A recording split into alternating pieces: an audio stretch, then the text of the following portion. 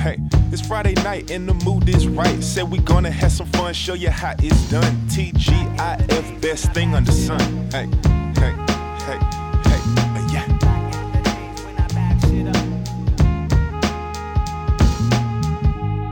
And that's the way it goes, yeah. Welcome to week number 169 of the Two Guys into Fridays podcast. My name is Steven. That over there is Travis. Hey, Steve. Hey, Travis. Hey, guys. Thank you for joining us, everyone. We're going to do what we do always, but change it up a little because we've got a little bit of different lineup for TGIF this week. A little bit. Just a little bit. Before we get into that, let's talk about Tony T. Thanks for the theme song this week. Thank you, Tony T. And if you want to make your own theme song, you can do that. You can email it to us. You can email anything to us, tgifcast@gmail.com. And also, while you're doing that, make sure you're following us on all social media at TGIFcast. All of the social medias. All of that. So, yeah, we go back. We watch whatever aired on TGIF this week, 30 years ago. This week, we do have a little different lineup. We've got Family Matters. We've got Step by Step. But then, no dinosaurs, no Camp Wilder. Instead, we have a very special Winnie the Pooh Christmas special. What is it? And Tigger Winnie 2? the Pooh and Christmas. No. Winnie the Pooh and Christmas 2. And Christmas 2. If you can't tell, I've already lost my notes for this. It was a big event. I went over to Travis's house. It was his kid's birthday party. We had set aside time to watch this together because he only had it on VHS, the original copy of it, not like recorded off the TV, right? Right. And we sat there. We made sure to not talk to each other while we were watching it. I think I said one thing, like, what did he say? And then I think Travis said, what are those things coming out of the mailbox? But other than that, we were completely alone on our notes, and we left this party. I didn't have any paper or pen, so I think Travis's wife gave me a piece of paper, or maybe I was using her notepad or her lap desk or something. No, it was like that. paper I grabbed out of the printer. So I left the party with all of the party favors. I folded up a piece of paper. I put it in the console in between the front seats of the car. It has been there ever since. I went to go get it this morning in the rain, pulled it out, but I didn't pull it out because it wasn't in there. So either it's still in there and I didn't look hard enough, or it's got crushed down further under the gummy bears or something like that. By other pieces of paper that you've just shoved into that console area. It's possible, but I don't know. I can't figure it out. But I remembered enough. It's not that crazy of an episode. I watched the whole thing. I have my notes. Yeah, it's pretty basic. We'll talk about it when we get to it. That's the last show, but we'll get to I got it. my notes. I'm good. But we do like to see what was going on in this week 30 years ago. Now, these are episodes that would have aired sometime in 92 in December. Yeah, these would have aired December 11th, 1992. Okay, so SportsCenter was real busy on December 7th because on December 6th, a couple huge sports things happened. First one, a new record deal for baseball as Barry Bonds signed a deal with the San Francisco Giants. Man, and he didn't, the whole home run thing, that happened what? Early 2000s? Right, yeah. Way after, right? So he signed a $43 million deal. I don't know how many years that was for, but came from the Pirates over to the Giants. He must have played for the Giants for a long time. I feel like it wasn't that, in my mind, it wasn't that long. Like they signed him, he did his home run thing, and then he was like, I'm out, see you later. But no, he played for them for 14 years. Wow, okay.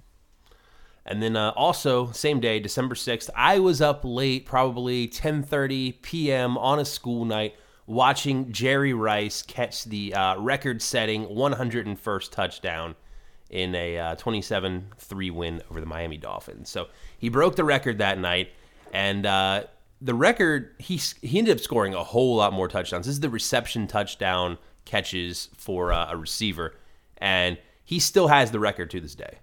Yeah, cool. Yeah. Non-sports news, December 9th, the third annual Billboard Music Awards came on, and we have determined that the Billboard Music Awards are pretty much just record sales, right? That's as I can tell. That's what Wikipedia says. And Garth Brooks was the big winner, taking home almost everything. Top artist, album of the year, top pop artist, top country artist. But a group that we're very familiar with because they've been number one for a lot of weeks, Boys to Men, End of the Road. Boyz II Men. Top 100, top 100 singles. Anything else jump out of the list to you? I think Michael Jackson's in there a couple times. We've talked about him throughout the year, and then Cypress Hill winning our top rap song. So go Cypress Hill. The Funky Feel one. I don't even know what song that is. Yeah, it's not a Cypress Hill song that I am familiar with, but it's not Insane in the Membrane or the Spawn soundtrack one. Right. What else? Jodeci, U2, Winona Judd. That's all the winners. That's it. Yeah. What about movies and music? What was number one this week in the charts? Yeah, so movies still Home Alone 2 last week for that one. So that is going to wrap up here this week. So Home Alone 2 for the movie. Song is I Will Always Love You. So I Will Always Love You is going to close out the year with us. We're not going to have any changes there. I'm pretty sure it's going to have a pretty solid run as we go into 1993 as well. So we'll I remember being real tired of that song when it came out. Yeah, I mean, it's a great song, though. So I guess. Understandably, number one, understandable why you would eventually get sick of it. All right. Any no birthdays? No birthdays. So let's get into it. This is Family Matters Season 4, Episode 10 or Episode 12, depending on what list you're looking at. The important part is you're watching the Christmas one. It's beginning to look a lot like Urkel is the name of it. Beginning to look a lot like Urkel. So it starts off, we've got the Winslows. They're in the living room. They're decorating their tree. Steve Urkel comes in. He's got probably a repurposed jetpack from an earlier season, but instead... Definitely. No, this is the Amazing Super Urkel Tree Flocker. I think that's what he calls it, right? That's what he calls it. It's a tree flocker. Carl tells him, get out of here, go home. And Steve's kind of like singing in rhyme, like talking about how awesome this tree flocker is. Eventually, Carl just gives in, sits in the chair, lets him do his thing. Steve Urkel turns it on. It's working great at first. It's spraying snow on the tree. And then, of course, in typical Steve Urkel ways, the thing goes crazy. It starts shooting snow all over the room, covering Carl. We get a "Did I do that?" from Steve. And then we got Richie saying, yeah, do it again. And I don't know. It's a good visual. I really appreciate it. I think my favorite part of this whole gag was Carl, because Carl was sitting down in a chair when this all thing happened.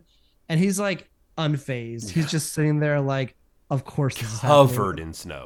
What else would I expect? Like his general like over it attitude about this whole gag made it for me. That I thought it was solid.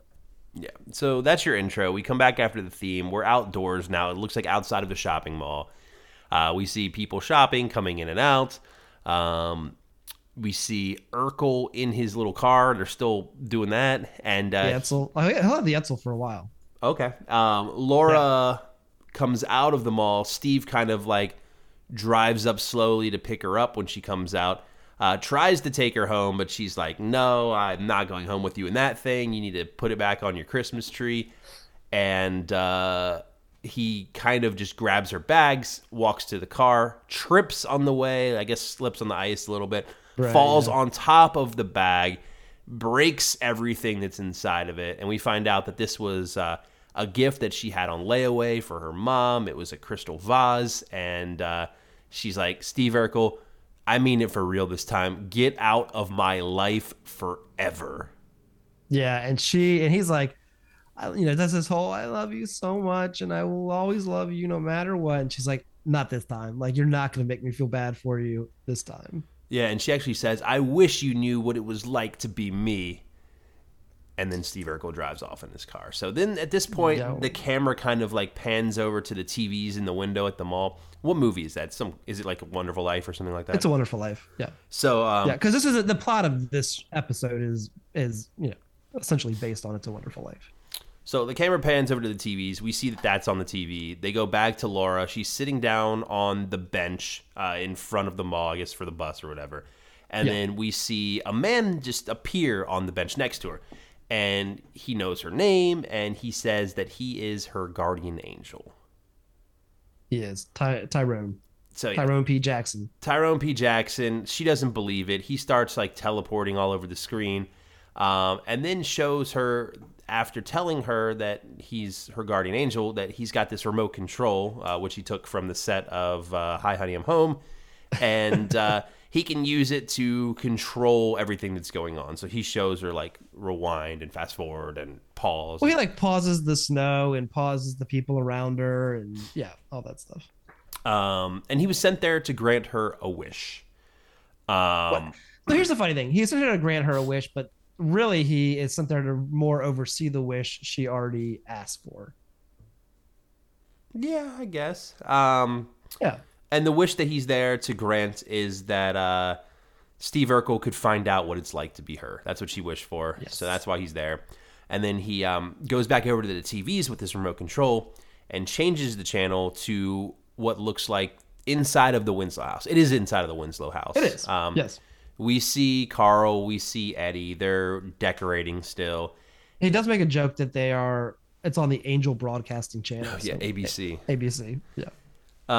Eddie's asking his dad for some money, and then Steve walks in. But Steve's not dressed all nerdy like he normally is. He's talking differently. He's dressed differently. He's no longer a super nerd, but instead, coming in the front door is Laura, who is now the Steve Urkel role. And I will tell you, she nails it through this episode. She does. So yeah, so a couple things. So Steve is actually like in the house. They kind of preface with like, "Oh, it's Steve, your brother. You know, he's so good and successful. Why can't you be better, Eddie?" And when Steve comes from downstairs, he's talking in a normal voice, normal guy, normal clothes. Like he is Jaleel White, just being, you know, a kid. And yeah, and then Laura comes in, and like you said, she is dead on. Like her voice in some of these scenes, like the laughs and like the snorts and stuff, like I could have closed my eyes and honestly thought it was Jaleel White doing this at a couple points. I don't know about that. No, I mean, it's that good, I think. I mean, it's that good, but she's also got, I don't know, I'm just saying because she's got like the feminine voice as opposed to his more like. Well, that's what I'm talking about, like the laughs and the grunts and stuff. Oh like, yeah, I mean, she nails the mannerisms. Yeah. So what's going on is this guardian angel has switched everything around, made Laura Steve Urkel pretty much, like so right. That way she can see what it's like being Steve, like putting her in the exact role. And gives her the same like emotion. So she's obsessed with Steve, with the non-nerd Steve, and non-nerd Steve is you know dismissive and kind of mean to Laura Urkel. Yeah, and then they go back to the streets at the mall. We see the guardian angel using the. Oh, I guess I'm jumping around, but yeah. There's a few things that happen here. So she's like comes in and she's like doing the heavy flirting with Steve, like Steve does with her. And Steve says, you know, go away. And she's happy because he didn't call her like a dog or whatever, a pig face, I think is what it was. And she does the whole "I'm wearing you down" line. She does that bit. And then of course Harriet comes in and she's got a giant gingerbread like mansion that they have made. Yeah, she said she spent the last 2 days on it. And Harriet tells Laura, who's Steve pretty much, to go home. Laura, of course, doesn't want to go home. She kind of starts telling like a little joke, ends up like smacking, I think, Eddie on the back. Or no, Steve on the back, who then bumps into Carl and Eddie, who all three of them end up crashing onto the table, breaking the table, and of course breaking this gingerbread house that Harriet has been working on for days. Correct.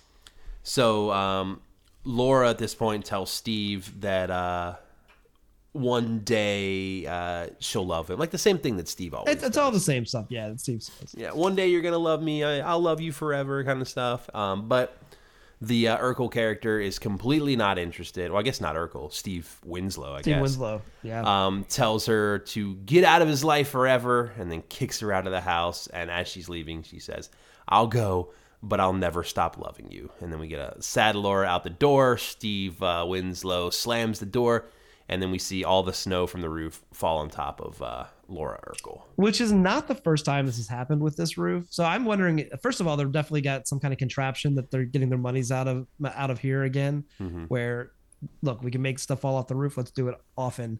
But also, they should just fix the roof. It seems like just dangerous to have it, you know, easily knocked off snow. Chicago, there's a lot of snow.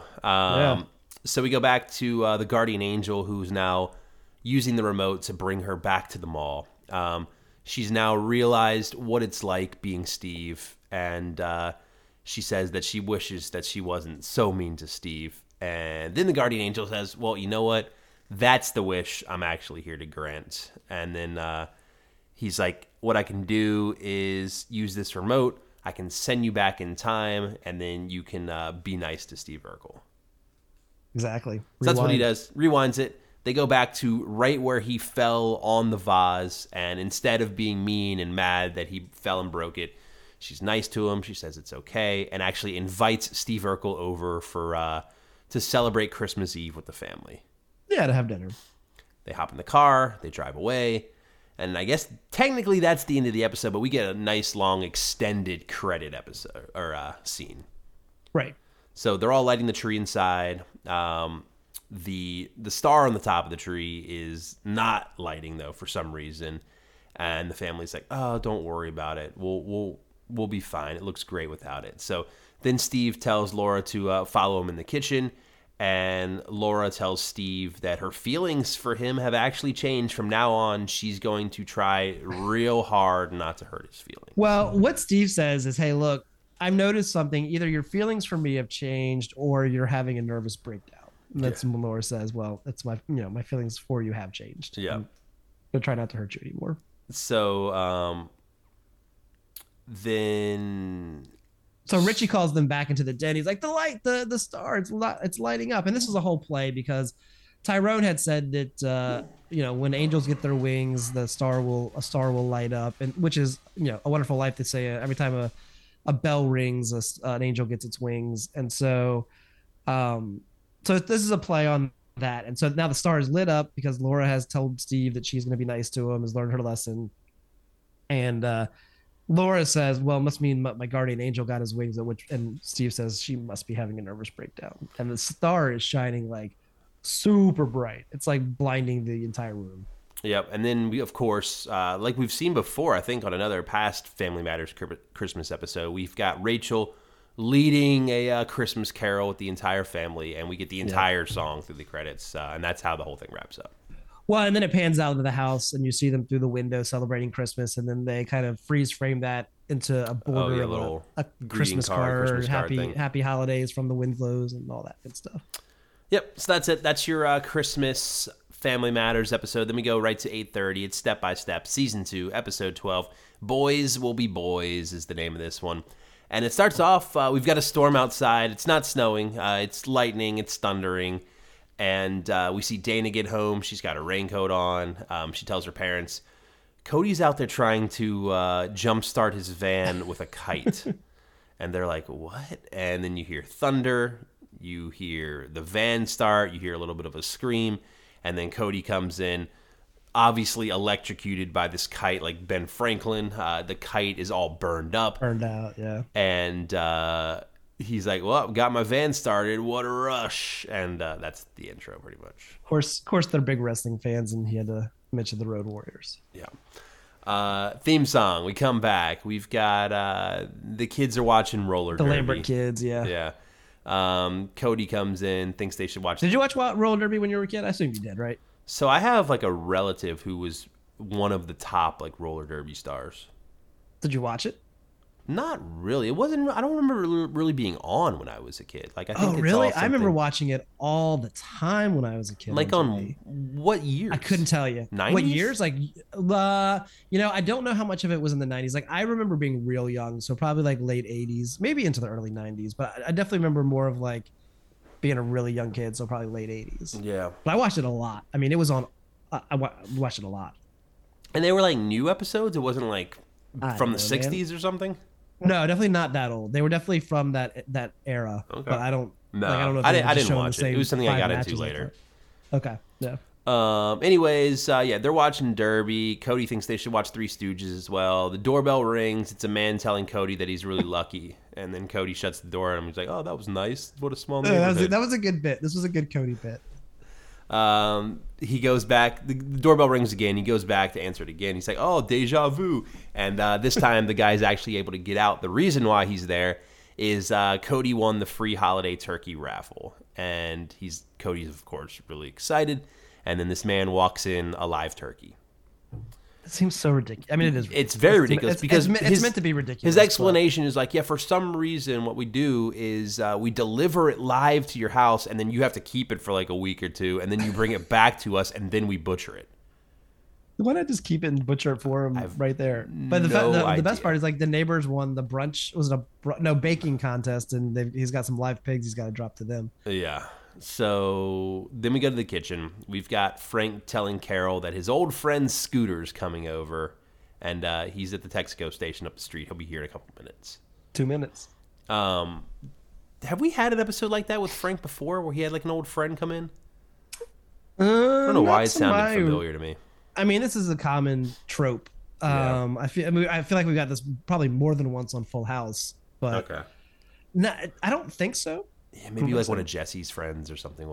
Definitely got somewhere where like Jesse's friends were part of the mix. Yeah. Yeah. So Scooter walks into the kitchen. He just walked into the front door. He's like, "Oh, it's Frank's house. I just do whatever I want." And Scooter, we have seen before twice. You might not remember this character. He was in a couple episodes of Baby Talk. Arnie. He was like the assistant for the boss in the first season of Baby Talk. Okay. If that makes any sense. So Maggie's boss is. Wait, no, that's not Baby Talk. I'm sorry. Going Places. He was the assistant to the boss in Going Places. So the like network executive guy that they had to deal with. Yeah. And then he was also the bellman. So the episode a couple weeks back, or no, I think it was last season, where they go on vacation. And this is in Step by Step, where Frank and Carol leave the kids at home and Frank throws his back out. Mm-hmm. He is the bellman that like brings them up to their hotel room and gets them all settled in. Okay. Yep. So, yeah, this guy's already annoying Carol, like, everything he's doing. I mean, he's, like, picking up apples and, like, starting to bite them and just, like, acting he's also like... kind of a jerk. He says, like, misogynistic things to her, and he kind of, like, flirts with her right there in front of Frank. It's just, there's a lot of... He's like, oh, yeah, what's Frank's is mine, or whatever. Yeah, he's a jerk. So, I think then we go to another scene a little later. It's back in the kitchen again.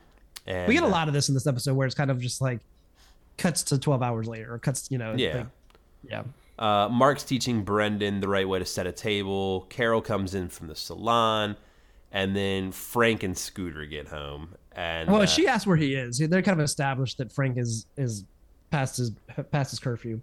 Yeah. Apparently, Frank and Scooter drove all the way up to Sheboygan to see their old stomping ground where they put the principal's car under cement in the parking lot, and it's still there. And awesome. Carol is a little mad because it's time for dinner, and we find out that they just had lunch a few minutes ago, it seems. They already ate, basically. So she's mad at him, especially because this was like a special dinner that she was cooking because Scooter was in town. And you see like Carol take Frank into the living room, and you also see Scooter like pulling Brendan and Mark aside to tell them something while they go and talk in the living room. Yeah, he's like whispering to him. So Carol's all mad, tells him that she did all this stuff for him, and he didn't respect anything, just did whatever he wanted. And she does not want Scooter to be a bad example for the kids. Yeah, I think that's her key message, is that she's afraid that Scooter can be a bad influence. And as she says this, Mark comes out of the kitchen. He's like, guess what Scooter taught me? How to burp my name. And he just does a perfect Mark.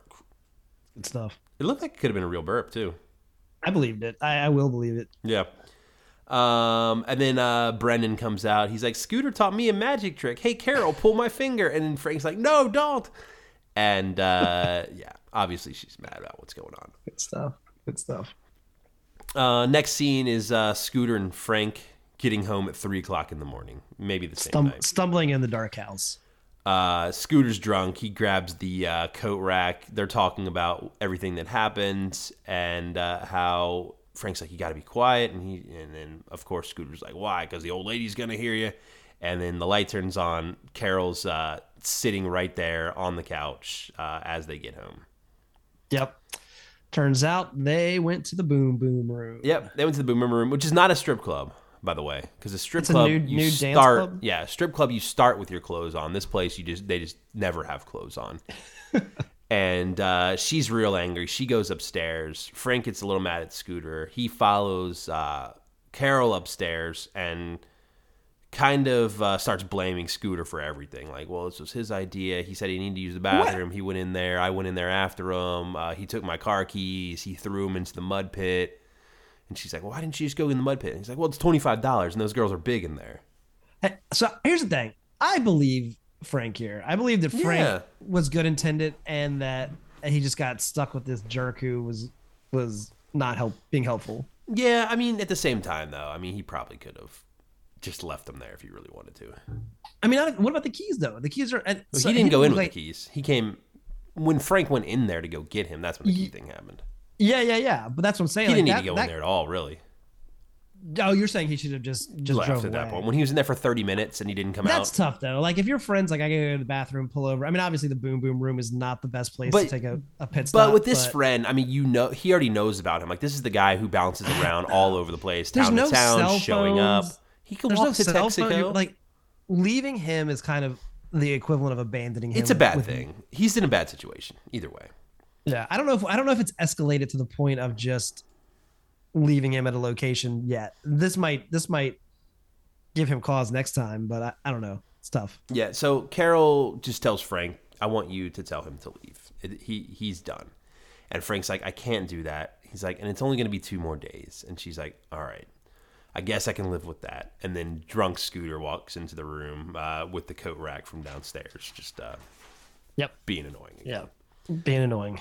So then we get a scene with Cody still dealing with that turkey. He's in the backyard. Dana comes back there. Cody's in a little dilemma. It seems I was a little confused about their roles in this because Cody's the one who doesn't know what to do. He doesn't really want to kill this turkey, right? Right. And Dana's like, it's just 2 drumsticks and some white meat. Who cares? Like, I thought Dana was always like the environmental, like... I think that develops more throughout the series because I'm pretty sure you're right. Like, she goes like vegetarian and like is very, very much. She's more, not there yet, though. I don't think she's there yet. Maybe it was Elmer the turkey. Maybe Elmer the turkey did it for her. Maybe this turned it all around. Yeah, maybe. So funny rabbit hole here. So I learned a couple things. First of all, I didn't realize that Sasha Mitchell was also on Dallas. I learned that in this episode. Did not know that. Yeah. Did not know that. He evidently was Frank's, Patrick Duffy's character's nephew in that show. Oh. Which is, again, ironic. So the other thing that's interesting, funny here, is that he says that him and Elmer were watching Knots Landing the night before, and that's when he realized that Elmer was not ready to become food because Elmer went quiet during the stovetop stuffing commercial. Knots Landing is a spinoff of Dallas. Other way around. Dallas is a spinoff of Knots Landing. So there's a whole lot of meta going on in this scene. Interesting. Yeah, that's pretty cool. So yeah, he doesn't want to kill Elmer, and Dana doesn't see what the big deal is. So the next scene, we've got Frank. Well, the other thing too is she says, this is the point. Turkeys are bred to be killed and eaten as food. And Cody's takeaway from that is, well, we just need to find a new job for him. Then we need to find him something else to do. Yeah. We then see Frank waking up Scooter on the couch. And then Frank's like, Scooter, you kind of need to calm down. Like, you're a little too much. You're too much for the kids. You're too much for Carol. And Scooter's like, well, you know what? Let's do this. I know Carol's upset. Why don't you stay here? You patch things up with Carol. I'll take JT out for some burgers, and then we'll make everything better. He's like, you know what? That's a good idea. So that's where we go. Well, no, we don't go there because the next scene is literally them coming back from being out. Scooter took JT to the Boom Boom room. Well, he did take him to his old high school, and then he took him to get some ice cream for lunch, which I thought was going to be the bad thing. And then we find out he took him to the Boom Boom. It gets worse, yeah. Goes to the Boom Boom room. Something Frank probably wanted to do with JT, not have Scooter do it. And Frank's like, JT, go upstairs. And then Frank gets real mad, yelling at Scooter, tells him he needs to chill out just because he doesn't like what his life is like. Doesn't mean that Frank doesn't have a great life. Like, he loves his wife. He loves his family. Like, everything is great for him right now. And Scooter's like, you know what? Fine. I'm going to go. I'll go back to dinner. Well, there's also a lot of conversation here about how, not just how great his wife is, but how much of a difference Carol has made in his life. Yeah. Helped him get his stuff together. Help him really like get the family on track. And he says a whole lot of nice things about Carol at this point. Yeah. Really sticks up for her when, Scooter has been really dogging on her for the entire time. So Scooter says he's going back to Denver. Frank tells him, you know what, that's probably best. And then Scooter goes out the front door. Ready this is a much more emotional, 2-minute scene here than I'm making it. Well, yeah, but it's hard to like really convey it. But the kind of the gist here is that this is like two grown men who have been friends their entire life, who just realize that they are in very different places as adults, and they probably will not see each other again ever, if anytime soon. You know, so do we see him ever again on Step by Step? No, that's it. No. See a Scooter. So he leaves, and then Carol walks out from the kitchen. She heard it all. She was listening. Eventually, she revealed she was listening through the vent, but she appreciates everything that Frank said about her, how much he stuck up for her, all these nice things, and then she tells him how much he means to her, and like the same thing, like he really changed her life, and how great everything is. The two of them kiss. And then she invites him upstairs to the Boom Boom Room. To the Boom Boom Room. Yep. We do get a credit scene. I thought it was going to be another turkey scene. It was not. It's instead Carol reading a Christmas card from Edna and Stan, which was just like a weird card, like telling about... It's like awful. Every bad thing that could happen to Edna and Stan, the family and the pets, happened. Yeah. That's it. That's your bonus credit scene for this week. Yeah. Do you want me to take the lead on Winnie the Pooh and Christmas 2? Yeah, probably makes sense. So, what do I remember? How does it start? Well, so it starts with this kind of like sparkly magical snowflake falling to earth, and Tigger jumps up and eats it. And it's this scene where Christopher Robbins is asking all of the, 100 Acre Woods animals what they want for Christmas. And they all go around, and Rabbit wants a fly swatter to kill the bugs in his house. And Eeyore wants Eeyore wants a house. Tigger wants something to help him jump in the snow. I can't remember what Piglet said he wanted. And then Pooh's like, I don't know. I guess I don't really need anything. They're like, all right, whatever. And Christopher Robin's like, all I want is a sled that I can share with my friends, and we can go sledding. So they write this all down on a letter to Santa, and then they throw it on the ground and litter in the 100 Acre Woods. Well, what they do is they throw it in the air, and the air like takes it away because the wind is going to take it up to the North Pole. Does all sound good so far, Steve? You with me? Yeah, except for this wind thing is a little unbelievable. Well, I mean, yeah, it's also 5 talking animals, but cartoon talking animals too. That are actually stuffed animals, talking animals. So then we go to Pooh's house. Piglet shows up. Pooh is putting up his Christmas tree, which is just a drawing of a Christmas tree on the wall. He hammers in, I think it was a bow, on the top. And yeah, I felt a little bad for that Christmas tree. Yeah, I mean, it was circa, Charlie Brown's Sad Christmas Tree. Why doesn't Christopher Robin throw Pooh like $20 and get him a tree or something? I don't know. He probably doesn't have any money. He's like a 10-year-old kid. I don't know. The end of the episode makes me think differently. Fair enough. Pooh doesn't have any presents under the tree, and he's kind of sad about that. Then Piglet reminds him, well, you didn't ask for any presents. And they both get real worried now that Pooh's not going to get any presents because he didn't ask for anything. And they've already sent the letter to Santa. Yeah, Pooh's just a nice guy. I mean, he was making this list. Well, when Christopher Robin was making his list, like Pooh just kept recommending gifts for everyone else and didn't even give Christopher Robin anything for himself. Pooh's got everything he needs. Anyway, so then they can decide that Pooh is going to go and swoop into the sky and grab this letter before Santa gets it so that he can add his gifts and the world will be okay. So cut to them on the edge of this cliff where they sent the letter out, and they're trying to blow up this balloon so they can use it to get to the letter, and it ends up blowing up Piglet. The air goes in the balloon and then back out of the balloon into Piglet. He becomes a balloon himself. They fly up into the sky and fall into the snow. They do end up getting. They don't last very long in the sky, by the way. It's just but they go like get 40 feet or something, and then they crash in the ground. Which seems to be about as far as the letter made it. Well, exactly as far as the letter made it, right? Right. So they get the letter. They realize they don't have a pencil to write anything additional to the letter. So they go to Rabbit's house to see if Rabbit has one. This is where I got a little confused about what kind of animals we're dealing with here, because at Rabbit's house, he brings in his Christmas tree and a bunch of these, I'm just going to call them bugs because they're really nondescript bugs. Yeah. I remember you saying out loud, like, what are those things? And I was like, I'm going to go with shellless turtles is what they look like to me. That's what they look like. So I don't know. I mean, I don't know if they're supposed to be termites. It seemed like their whole. But we do find out gist- later in the episode they are in fact bugs. Like they don't say Well, what just kind of bugs, but they're bugs, bugs. right. Yeah. And I assume I don't remember a lot of the Winnie the Pooh from when I was a kid, but I imagine this is something that Rabbit deals with frequently. Is these Like bugs. recurring bugs. Yeah, it seems like their gimmick is they eat his food, specifically his carrots, and that is kind of they're his nemesis. And his essentially. Christmas tree at this point. Right, right. So Rabbit goes after these bugs. Tigger stops by at that same time and says, Rabbit, Santa would not like to see you hurting these bugs.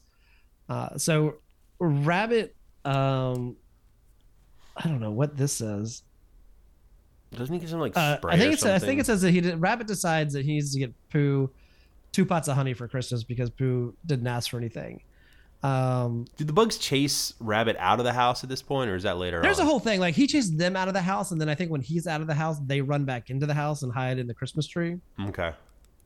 So everybody's there now. They're all talking about the fact that Pooh isn't getting anything, that everyone just asks for stuff for other people. And then they also realize that it is half past the day before Christmas. So they've got like no time to make this situation right.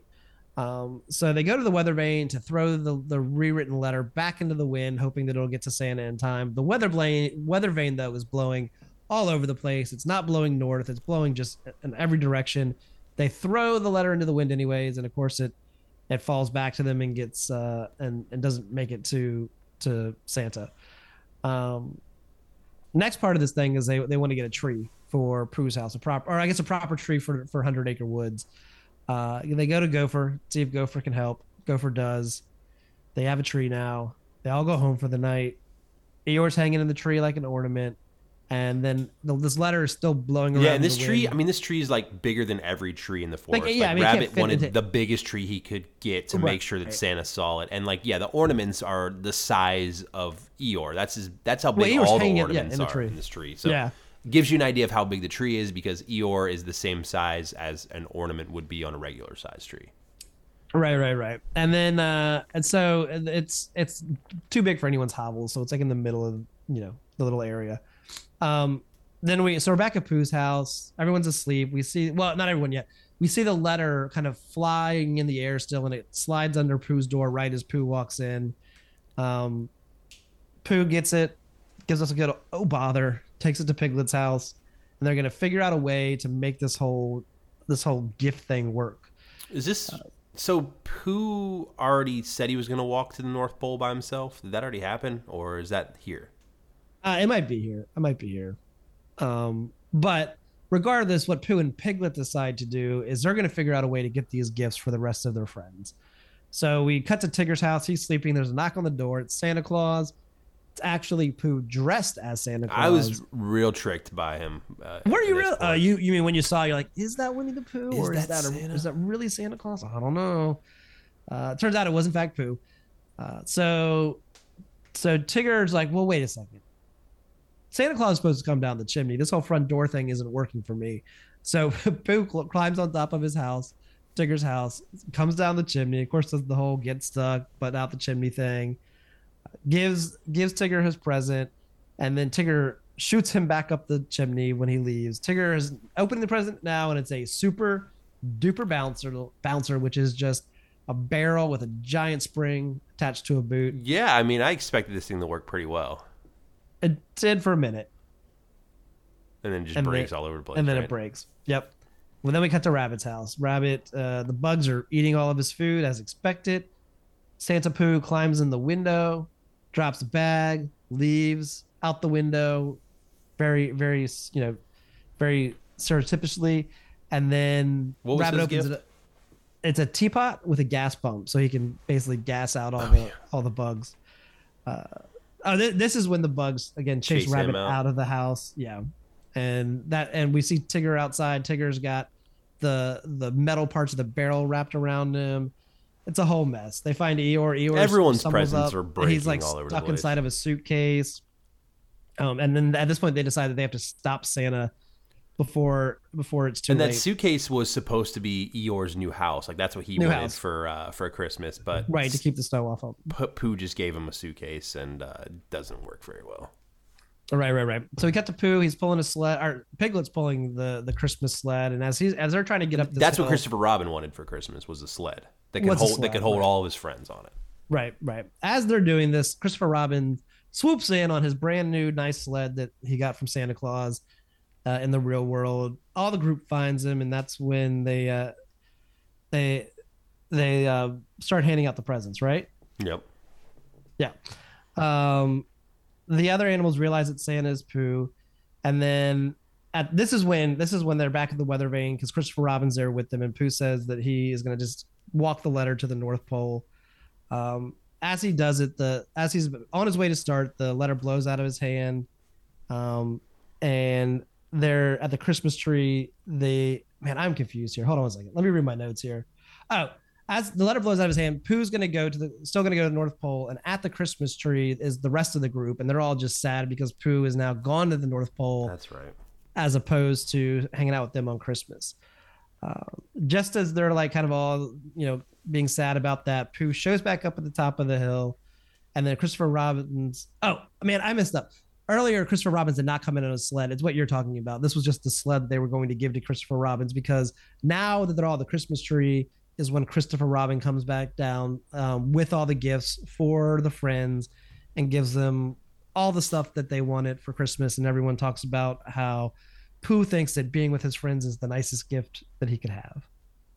How sweet. That was a bit of a mess, but we got through it.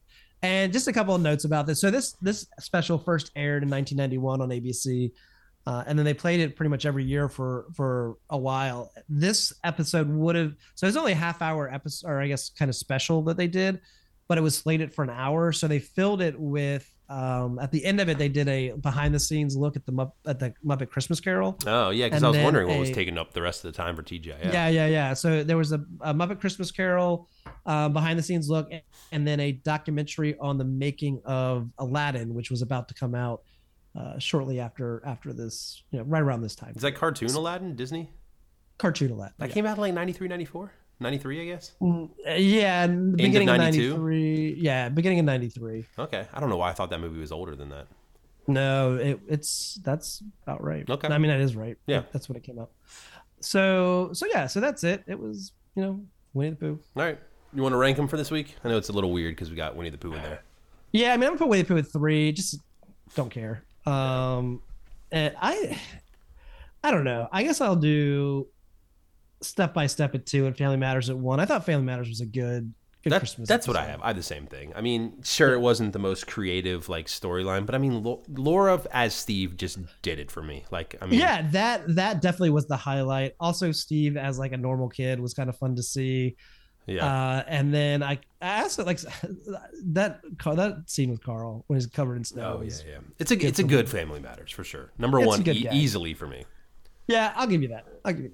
Okay, so what do we have coming up next week on the show? Yeah, so next week we have another short week as we get ready for the holidays. So Family Matters Step by Step reruns, Dinosaur Season 3, Episode 10, and Camp Wilder Season 1, Episode 12.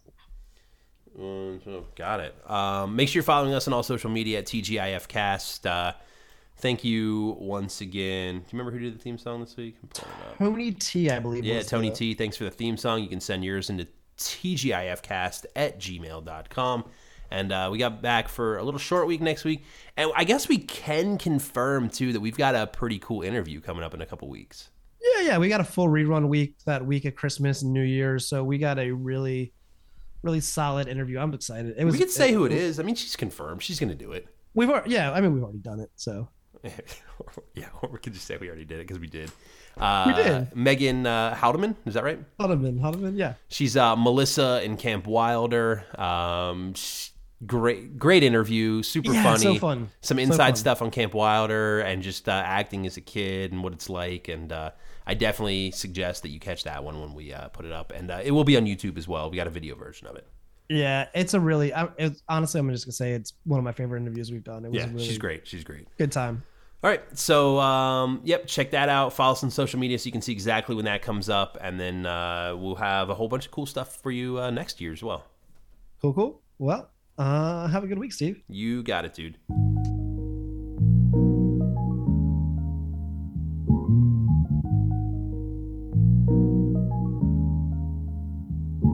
Hey, it's Friday night and the mood is right. Said we gonna have some fun, show you how it's done. TGIF, best thing under sun.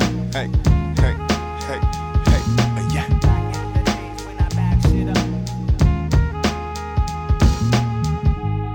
And that's the way it goes, yeah.